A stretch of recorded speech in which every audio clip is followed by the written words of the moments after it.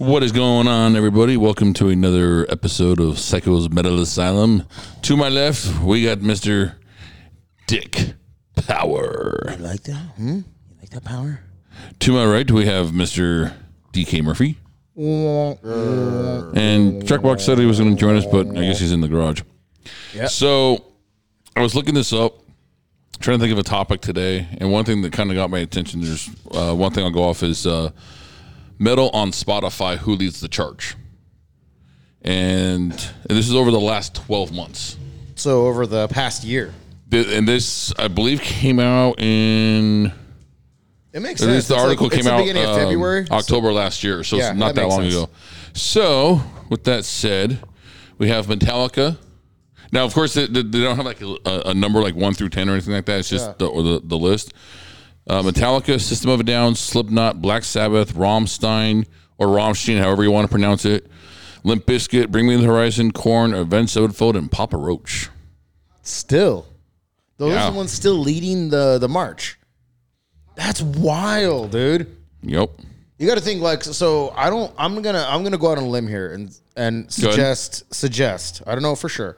I'm going to suggest that list is not generated by most popular, but by the most money that's generated. Now, this is where it gets interesting. Because then it says, narrowing our scope to the past 3 months, the band securing the most Spotify streams include, who do you think's at the top of the list? Spotify? For metal? Or just music? Or is it just metal? No, for metal. I'm going to say Ozzy. Metallica. Wow. Metallica, Rammstein, System of a Down, Black Sabbath. I could see the other ones, but Slipknot, Bring Me to the Horizon, Deftones, Limp Bizkit is and Korn or Pantera. I don't see Metallica only because they're like the McDonald's of metal. Yeah. Like, and I said this last time on your podcast. They're so good at metal. They're so clean at metal that for me, it hardly qualifies as metal anymore. Like, there used to be a time when we said metal was something out of a garage that was loud, banging, that kept you going, that kept the rhythm going, kept the beer flowing, the pussy going. Right. But now, when people hear metal, they think it's like clean Metallica, and it's really not to me. Those guys are so good effortlessly. Oh, fuck yeah. That I'm like, and I mean, I'm not trying to shit on them. In fact, if anything, I am trying to compliment them. They are very good. They are so good, but it's so clean. Like, they play on their own. They sound like they're out of a studio without the studio help. Yeah. At what point do you say, hey guys, we're not really metal anymore. I'm fucking pop metal. Like, anything I do sounds good. Anything I do is catchy. At some point, you got to say, dude, you're kind of poppy. Yeah. Because I remember when metal was like, bum, bum, bum, bum, bum, bum, bum, bum, bum, bum, bum, bum. And I hate to throw them out there, but dude, Motorhead, for all the years Motorhead existed, they were fucking metal. They were fucking had me into it. Yep. Metallica had their losses, bro. Metallica's albums had some zingers. They've had some... They've had some okay albums. They've had not so okay albums. They've had some better albums. I remember you disagreed with me on this, and then I went into it. I was like, dude, you're right.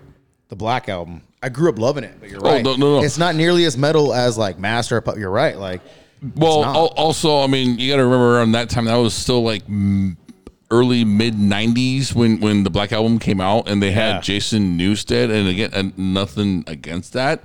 It's just at the time, like they were that album is still like there's still some really, really, really good songs on that. There was one I heard that I honestly didn't remember until I went back and heard it recently, which is "The God That Failed." Dude, "The God That Failed." That song is about his whole childhood because of the faith that his parents wanted him to be. Yeah. That's what, if you listen to the lyrics, like, holy shit, like there's some really great songs on that album. Yeah. I mean, dude, yeah, you're right. Really, really great songs. I mean, freaking, I love Nothing Else Matters. That is one of my all-time favorites off that song, or off that album. I like their cover of Turn the Page. I do too. It just wasn't sang with the same emotion. For me, one of the biggest reasons why I don't like it is because I understand it's Metallica. with Bob Seger's version, which is the original. Yep. There was him and the saxophone player, and that was pretty much about it. There was no solo. There was no nothing. It had the feeling that But the fact that Metallica had to throw that in there, because I understand it's Metallica, but still, to me, it killed the whole vibe. yeah. I did not appreciate having. And then Whiskey in the Jar, right? A lot of people love that song. Wasn't that Megadeth? No. No. Whiskey in the Jar was Metallica covered it. But here's the thing. That's another song that I enjoy, right? Yep. But the older you get, the more you realize that vibe doesn't belong to Metallica. That's not their vibe. And they, back in the day when they were younger, a lot of people didn't call Metallica. In the metal scene, they were alcoholic. Yep.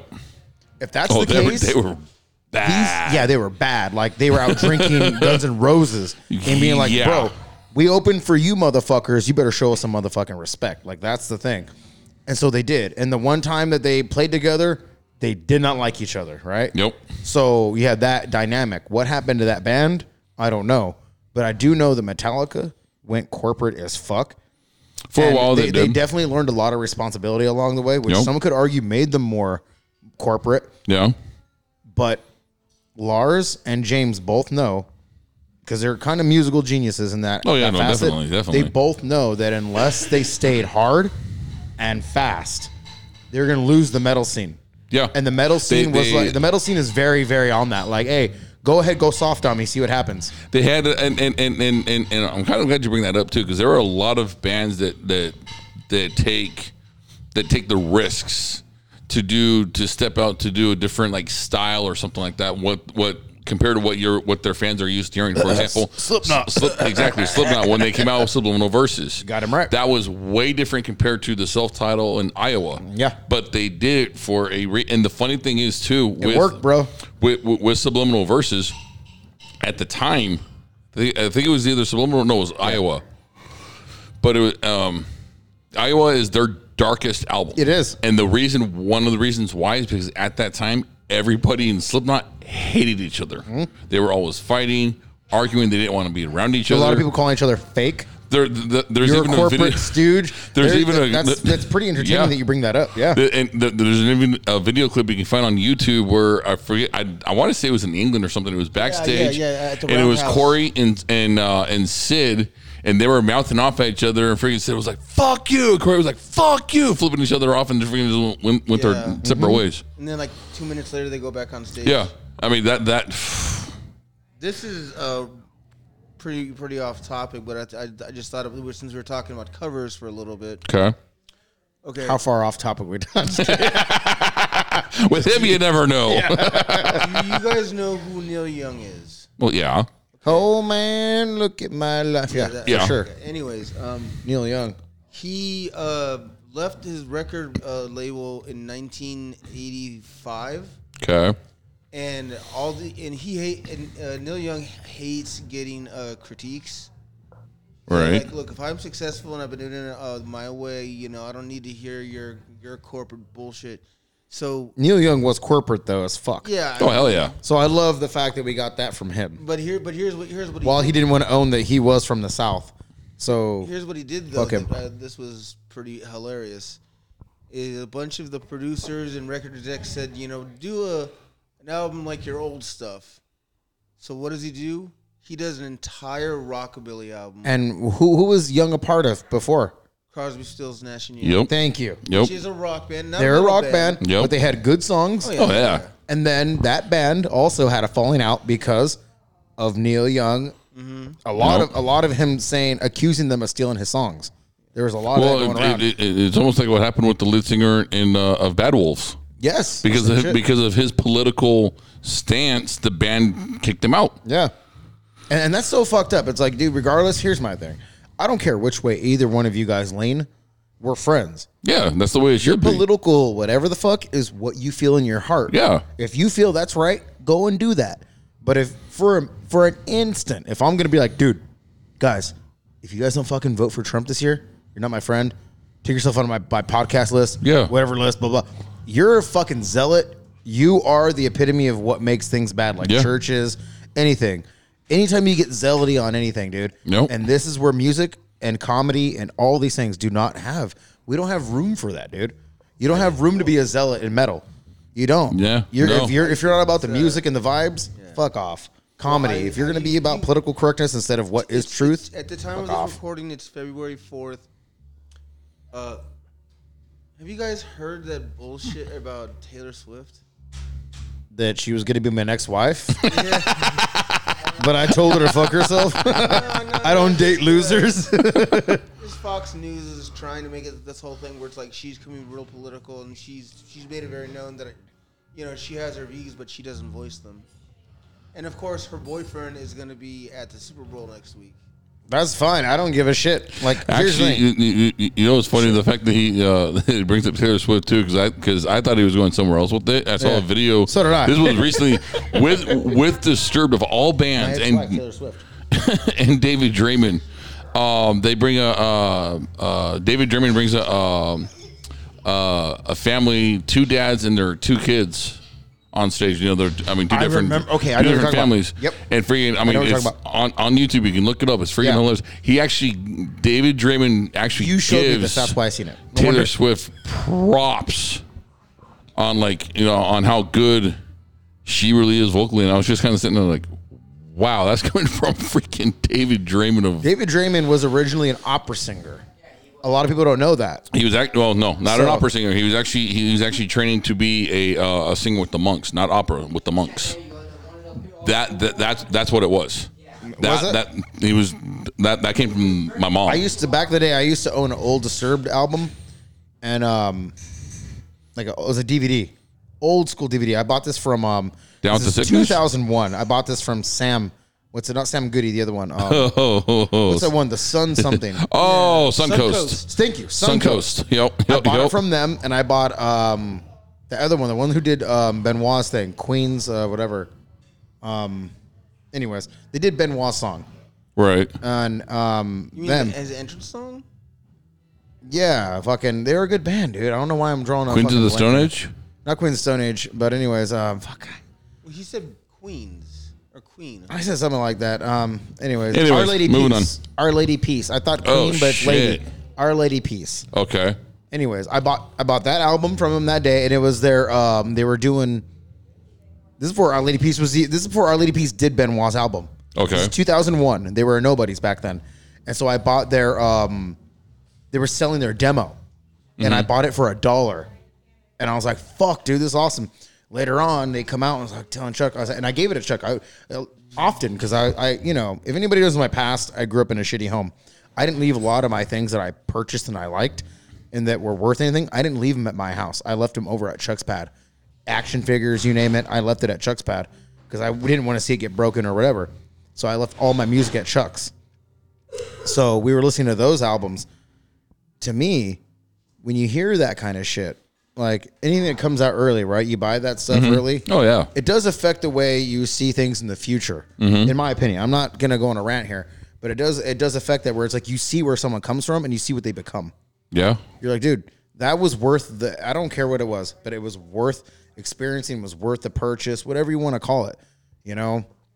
I got back in the VHS days. It was from Suncoast. It was this Slipknot video. And I'm thinking like, oh man, I'm gonna see interviews, maybe behind the scenes stuff, and it really was. The whole thing was like maybe 10 minutes long. Yeah. And all they did was, they did these very short interviews that were only like maybe 3 seconds long. That's what I'm talking about. That's what I did. I did the Disturbed one. Yeah, and then they would cut to Wait and Bleed or Spit. Yeah. No, but you guys are right. Like I remember the guitarist.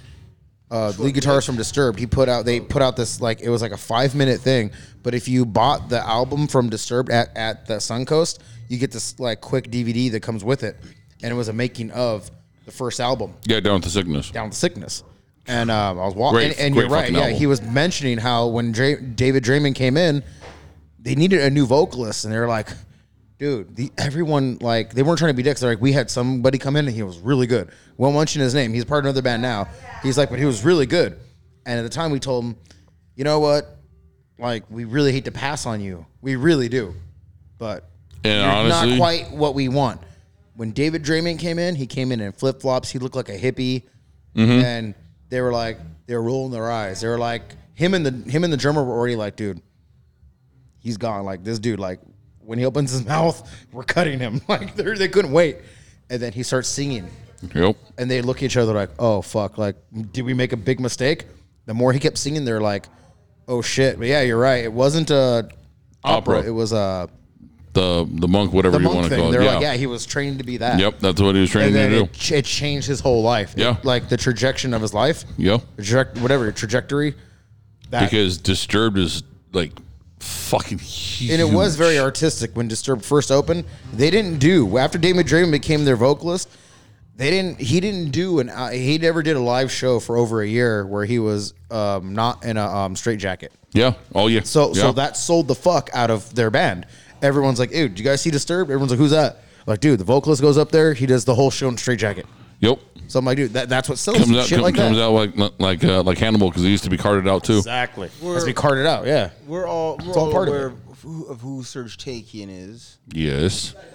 Okay. It's the bastard that won't friggin' let System of a Down do any other new music. Exactly. Sorry, I'm joking. All time. That's fine, yeah. Yeah. It's got to sell it. So Something's got to sell it. There's a song from Game of Thrones. Yep. That he and I like called "The Reigns of Castamere." And Okay. It's and like the version you can find mostly on like YouTube. It's really good. You know, it's kind of orchestra. Now Serge Tankian did a version of it, and he fucked it up. Yeah, I can't even do it. I'll fuck him up, but yeah.